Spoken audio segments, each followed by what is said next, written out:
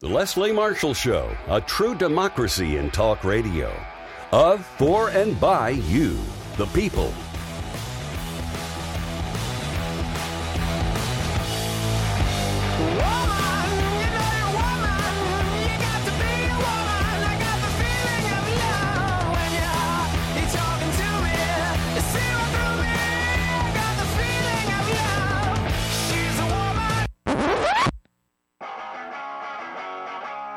Live from our nation's capital, it's Deadline DC with Brad Bannon. Welcome to Deadline DC with Brad Bannon. I'm Brad Bannon. I'm a political analyst for WGN TV and radio in Chicago and a columnist for The Hill in Washington, D.C. You can read my column on the presidential race in The Hill every Monday. Just Google muckrack.com/Brad-Bannon. That's muckrack.com/Brad-Bannon. My most recent contribution to The Hill is my comparison of the healthcare proposals made by the major Democratic candidate for president. By the way, that sounds like a good idea for a future show. And by the way, again, if you have any ideas for a future show, I'd like to know about it, and you can, my Twitter handle, if you care to share some input or ideas, is @BradBannon. My company, Bannon Communications Research, designs and polls for and designs research, media, and message strategies for progressive issue groups, labor unions, and Democrats. BannonCR.com is the sponsor of today's show.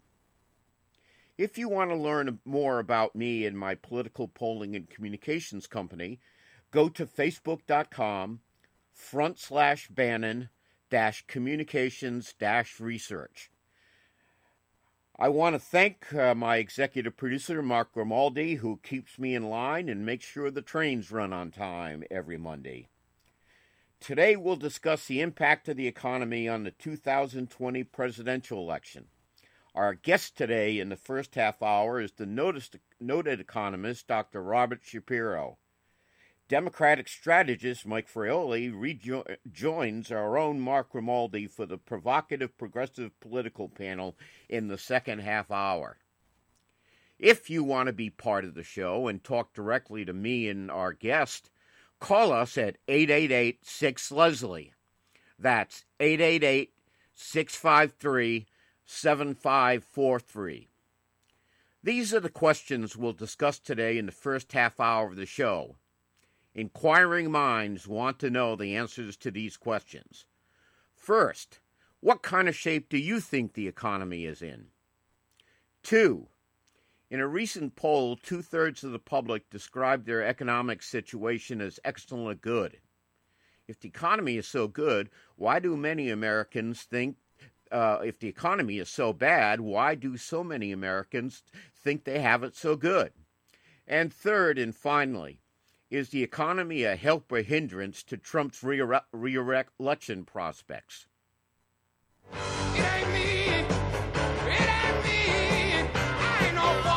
Today we're going to talk about what I call the fortunate son economy. Some of them, if you're very fortunate, your economic situation is pretty good. But for a lot of other Americans, not so much. Our guest in the first half hour today is Dr. Robert Shapiro. He's the chairman of Shonacon, an economic advisory firm, and a senior fellow at the McDonough School of Business at Georgetown University. He's an internationally known economist who has advised, among others, President Bill Clinton, Vice President Al Gore, British Prime Ministers Tony Blair and Gordon Brown, and then Senators Barack Obama and Hillary Clinton. He was Undersecretary of Commerce for Economic Affairs in the Clinton administration. His Twitter handle is @RobShapiro. Dr. Shapiro, thanks for joining us today on Deadline DC with Brad Bannon. It's a pleasure, Brad. Let me ask you, as a professional economist, what kind of shape is the American economy in? Well, we need to think about this in two ways.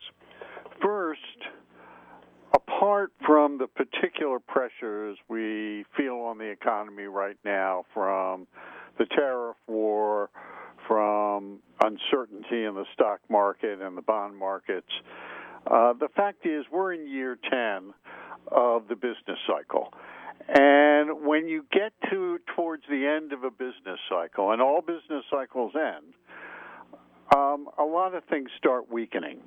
You get less consumption or a slower increase in consumption because there's no pent-up demand. People have had lots and lots of years to buy the new car they wanted, and take the big vacation they wanted. The same thing is true of investment. All the good investment opportunities, or most of them, have already been grabbed up. What's left in year 10 of an expansion is kind of the dregs. And that's also true for labor. There are very few skilled workers looking for jobs who can be hired. And so employment begins to slow, investment begins to slow, consumption begins to slow. And then in an economy which is already weakening, if you get hit by a shock from outside, like the tariff war, for example, or if there were a war in the Middle East and you had a spike in oil prices, the economy would be unable to absorb it and would tip into recession. Those kinds of shocks, if they come early in the business cycle, the economy is still strong and the economy can slough it off. But towards the end of the business cycle, the economy can't do that. So what we have is a slowing, weakening economy, which is now being buffeted by both policy mistakes from the White House and also by weakening in Europe and Japan and China. Every other major economy is also weakening. In fact, Britain is technically in recession. Germany is either technically in recession or right on the edge. So is Italy. And the growth rate in China before the tariff war had fallen from around 10% a year to 6% a year. So what we're looking at is a very slow economy. My guess is 1.5% to 1.8% this year, and slower than that next year. And if we get hit by a big shock, the economy will tip into recession. Okay, let me ask you this question, Rob. If there was a president in the White House who would listen to you, and I'm pointedly excluding the present occupant, who I assume wouldn't, what would you be advising the president to do to now that we're at the end of this business cycle and the economy is slowing? Well, the fact is there's not much you can do to the weakening business cycle. I suppose you could keep it going for another year or two with a big infrastructure program. And that's certainly when I was advising Secretary Clinton in 2016, that was what I advised. I said, look, you're heading in towards the last stages of the business cycle. Let's see if we can't sustain it. And the best way to do that would be a major infrastructure program. It creates jobs, pumps money into the economy, helps construction, helps manufacturing. It is much more effective stimulating the economy than, say, a tax cut. So that's what I would recommend. But we've got other problems with this business cycle that, frankly, the president is making worse, and that's Fed policy. Our problem here is that we've had such low interest rates for so long because of the financial crisis and the deep recession of nearly a decade ago, that interest rates have not, what economists call, normalized, gone up to normal levels that, when you hit a recession, allows you to really cut them. Okay. Now, and our problem, and that's what Janet Yellen began in 2015. She began a slow process of raising interest rates in order, not because there was inflation in the economy that she wanted to dampen. There was very little inflation in the economy, but rather to normalize interest rates so the next time we hit a serious recession, you had room to stimulate the economy by really cutting interest rates. Okay. Well, we're going to have to go to break now. Our guest in this half hour is Dr. Robert Shapiro, who's the chairman of the Sonicon Corporation, an economic advisory firm, and a senior fellow at the McDonough School of Business at Georgetown University. We'll be back with Robert Shapiro right after these messages. Life, liberty, and the pursuit of truth. The Leslie Marshall Show.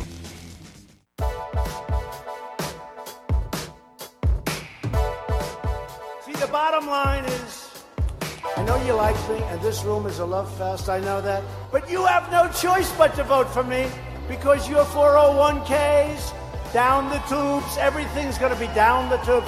So whether you love me or hate me, you got to vote for me. That, of course, was President Trump in a speech, I believe, in New Hampshire, threatening American voters that if they don't vote for him, he's going to take the economy down with him. Well, it sounds to me like he's doing a pretty good job of that already. Our guest in this half hour is Dr. Robert Shapiro, an internationally known economist who has advised, among others, President Bill Clinton, Vice President Al Gore, British Prime Ministers Tony Blair and Gordon Brown, and also U.S. Senators Barack Obama and Hillary Clinton. Rob, you mentioned the importance of an infrastructure program to soften the economy that's at the end of a growth cycle.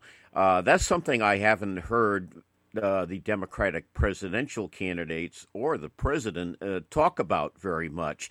Should that be getting more attention as in the presidential campaign? Absolutely, and I think it will. Right now, I think the main reason it hasn't gotten as much attention as, say, healthcare has, or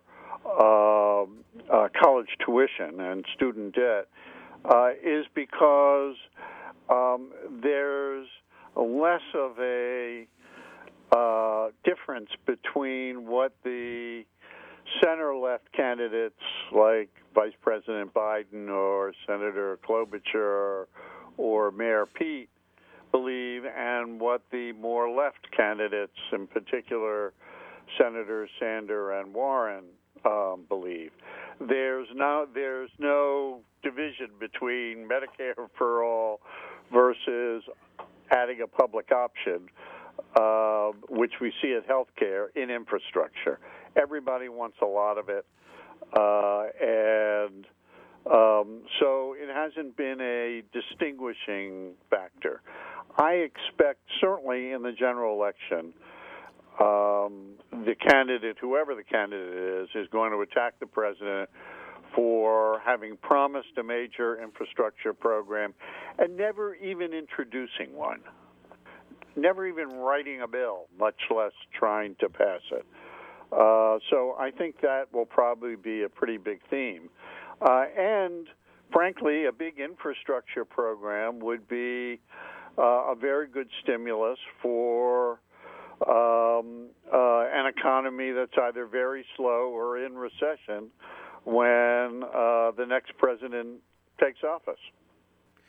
Okay, well, let me ask you this question. The Obama administration had a stimulus program that started soon after he became president. Did that help us pull us out of the the 2007-2008 recession? Oh, absolutely. This is by the end of 2008 and the very beginning of 2009, the economy wasn't just moving into deep recession; it was spiraling towards a global depression. And the extraordinary stimulus, not only congressional stimulus, but the Fed, restabilized the financial system and stopped that spiral to depression. That was a different set of circumstances because it was a deep financial crisis, and because frankly, even though the stimulus was important, the most important instrument we had in that was Federal Reserve policy, and that's because that's the policy that directly intersects with the financial sector, and the financial sector was in near collapse. But certainly the stimulus was very important, and but the difference, however, there is a big difference between what we're facing and what we faced then, and that is that when we went into that recession, the deficit was relatively low, and our government debt as a share of GDP was low. It was like 35%. The stimulus ramped up the deficit, and in particular, sharply increased the ratio of public debt to GDP. And now this president has further expanded the deficit. So it was about $500 billion when Obama left office, and he's doubled it to $1 trillion, despite the fact he's in an expansion.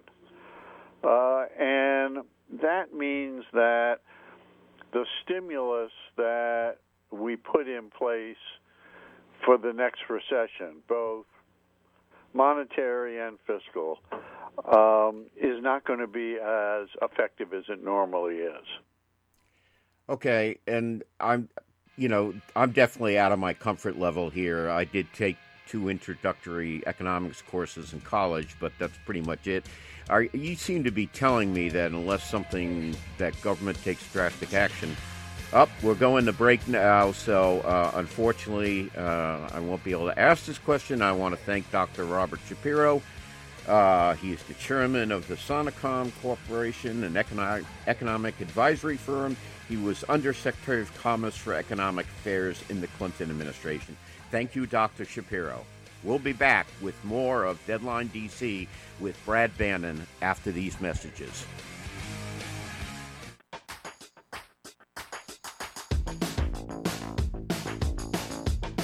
In the run-up to the G20 summit, Trump surprised his aides when he told Xi that he would not condemn the Chinese government over a crackdown in Hong Kong.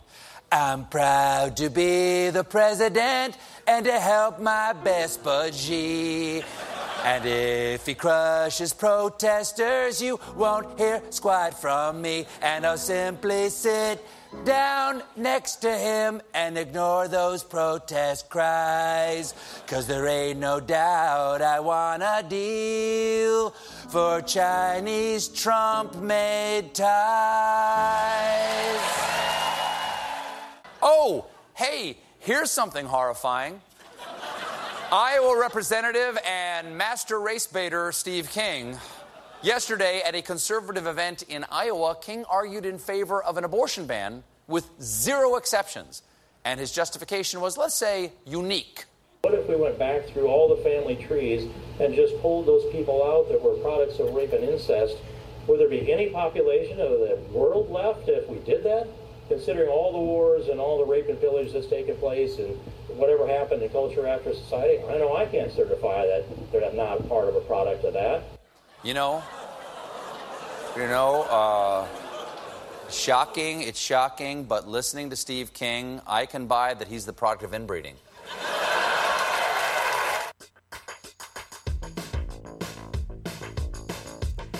That, of course, was late-night comedian Stephen Colbert. And now we're back with Deadline DC with Brad Bannon. In this half hour, we'll have our provocative progressive political panel, as usual. Joining us on the 4P panel today is Democratic strategist Mike Frioli. Mike works closely with labor unions, and he's here 7 days before Labor Day to give us his perspective on the role unions will play in the 2020 election. Joining Mike on the panel, as usual, is our own executive producer, Mark Grimaldi, who is also a progressive political activist.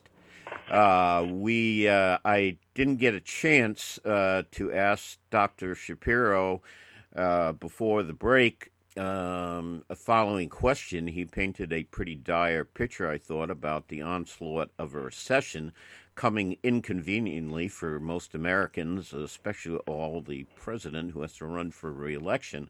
But I meant to ask Dr. Shapiro if you could stop a recession by setting off a nuclear weapon.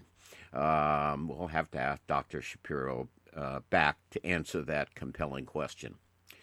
Anyway, let's get to the panel here. Back in 2016 presidential election, Hillary, 18% of the voters in November 2016 were members of labor unions or lived in union households. Those union-affiliated members, 51% of them, a bare majority, voted for Hillary Clinton over Donald Trump, according to the media election day exit polls. So my question to our guest, Mike Frioli, is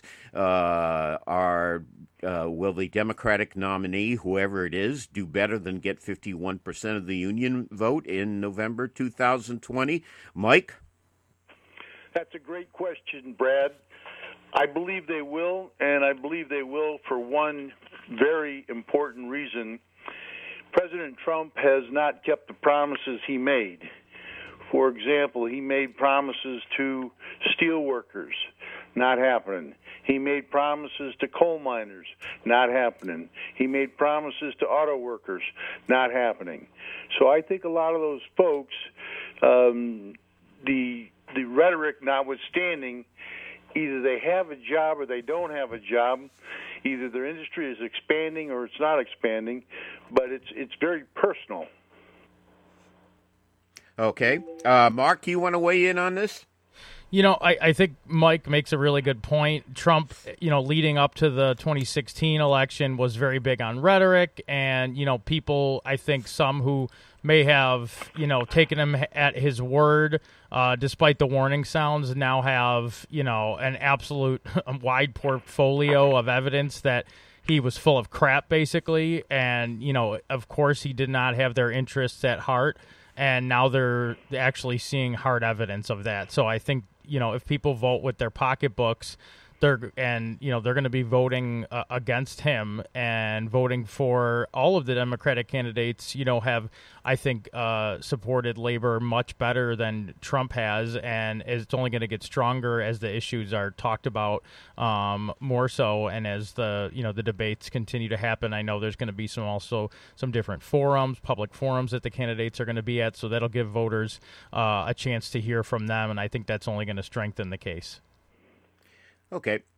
In the first half hour, Dr. Shapiro, who's a prominent economist who has advised many prominent Democrats, said that we're at the end of a business business cycle. We're at the end of a growth business cycle, and we're likely to be headed into a recession. Excuse me. I hope it's a recession anyway.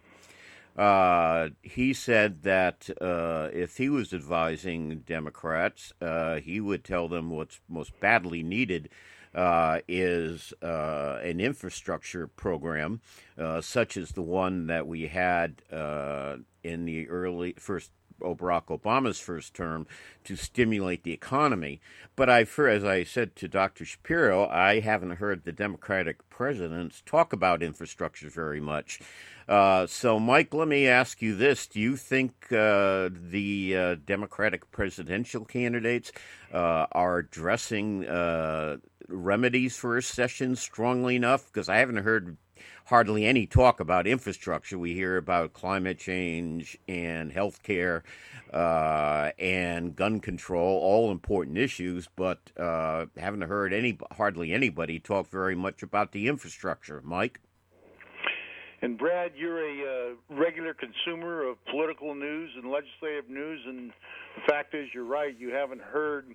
There are some candidates who have been talking about infrastructure and putting America back to work, but by and large, you're right. I mean, the issues for the last several weeks, in any event, have been dominated by the tragedies in El Paso and Dayton, and rightfully so. Climate change, now with huge amounts of coverage regarding the Amazon rainforest, and the president there using Donald Trump's own words, calling it early on fake news before he finally sends in the troops to presumably put out the fire. So, yes, we need to get back on track, and we need to start talking about the things that Americans concern about, pocketbook issues. Okay. Mark, you want to weigh in here? You know, I think Mike brings up some good points, and Brad, you highlighted some of the issues as well. It's also, I think, especially hard to focus on getting ahead and addressing the issues that are in front of us when you have an administration, and we've seen it countless times, that is not only just not making things better, but actively enforcing policies and enacting policies that are making things worse. So I feel like a lot of folks are just in crisis mode. It's moved from one crisis to the next, and that's going to be a challenge, I think, for candidates where, you know, they are going to have the advantage of being able to do that, I think, on the debate stage.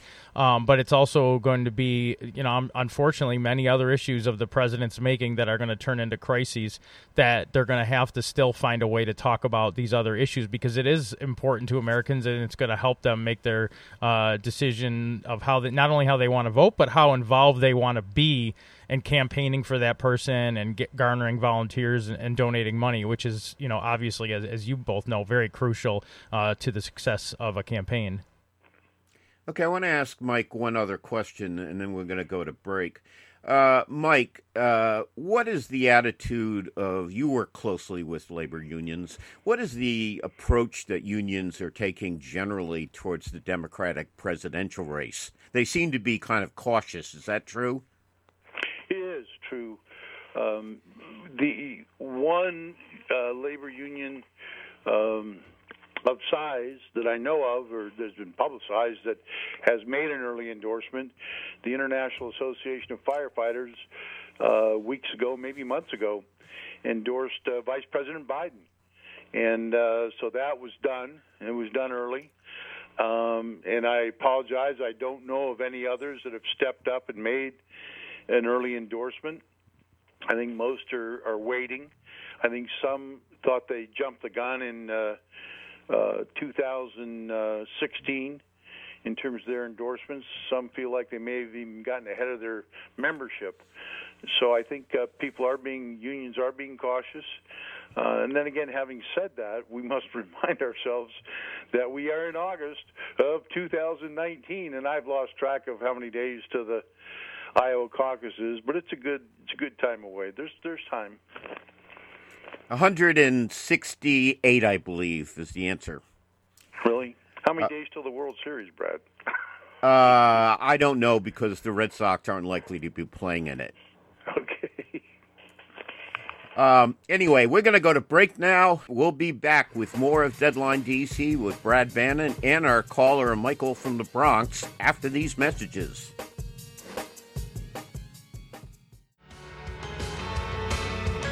We're back with Deadline DC with Brad Bannon. In this half hour, we're doing, as we usually do, our provocative progressive political panel. Joining us on the panel today are Democratic strategist Mike Frioli and our own executive producer Mark Grimaldi. And we've been talking about the economy in this hour. In the first half hour, we had a prominent economist, Dr. Robert Shapiro, who painted a rather dismal picture of the condition of the economy. And it reminded me that someone once called economics the dismal science, and it reminded me of a joke Bob Dole used to tell about economists. He said the good news is that a bus with economists in it drove over the side of the cliff. He said the bad news was it was only half full. But we're going to continue our discussion of the economy anyway.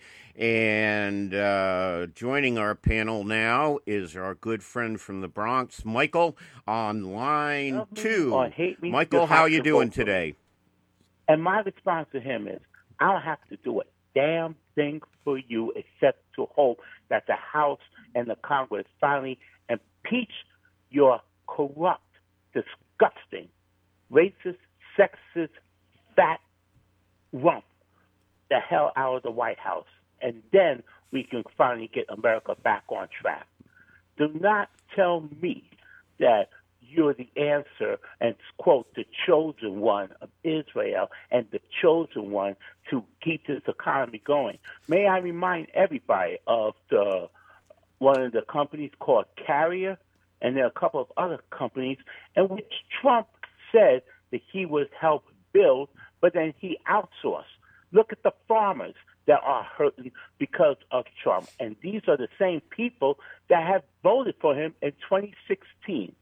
So I think people have woken up and smelled the coffee and know better now than to ever trust this business con man again. A con man, a criminal.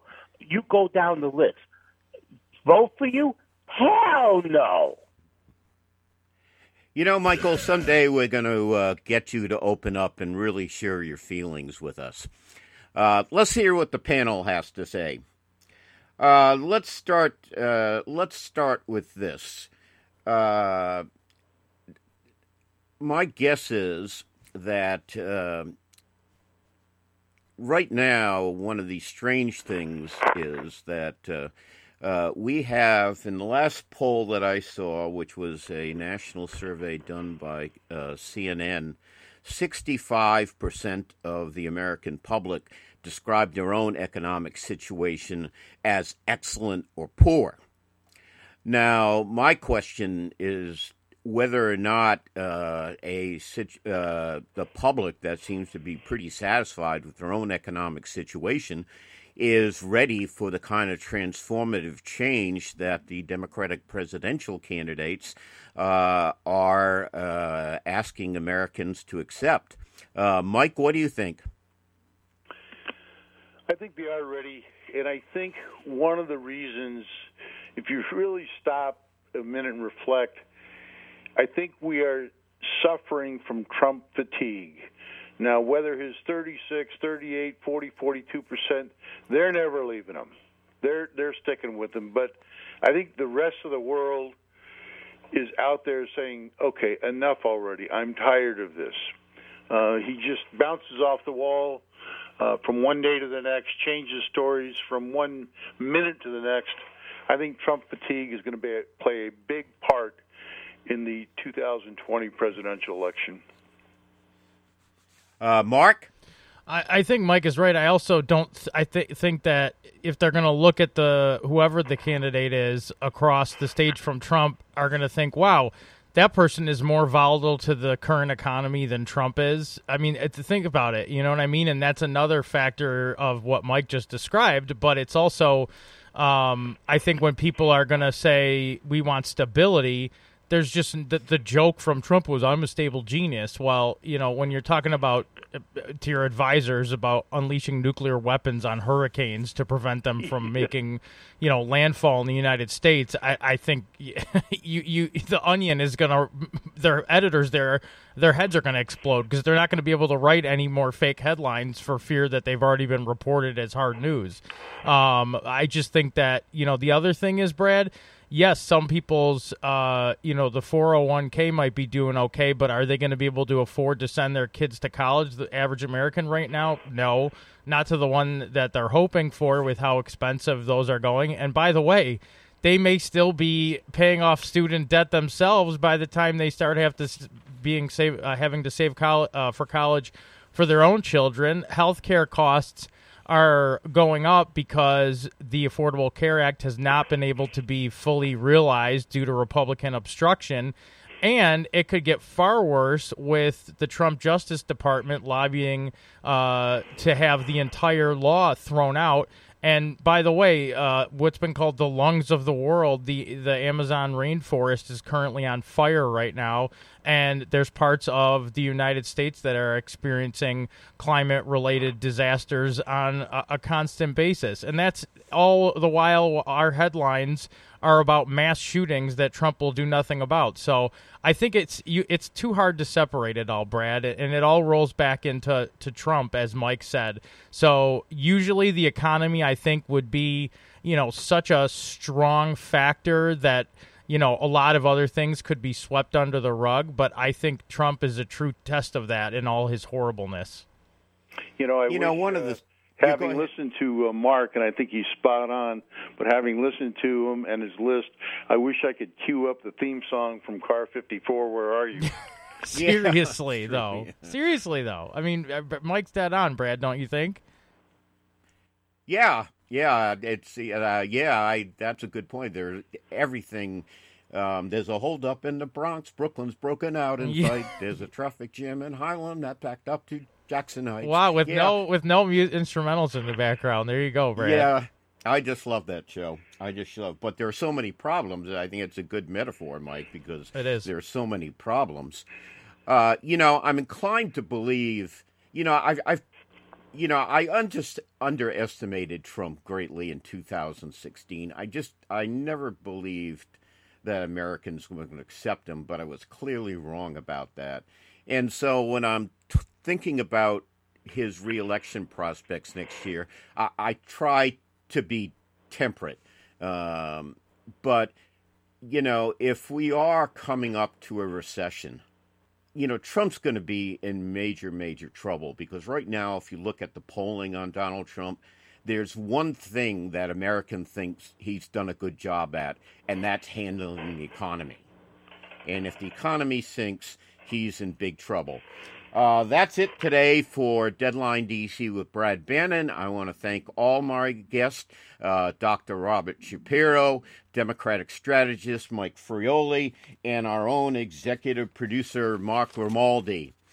That's all for Deadline DC. I'm here every Monday at 3 p.m. if the Lord is willing and the creek don't rise, unless Donald Trump declares martial law, that is.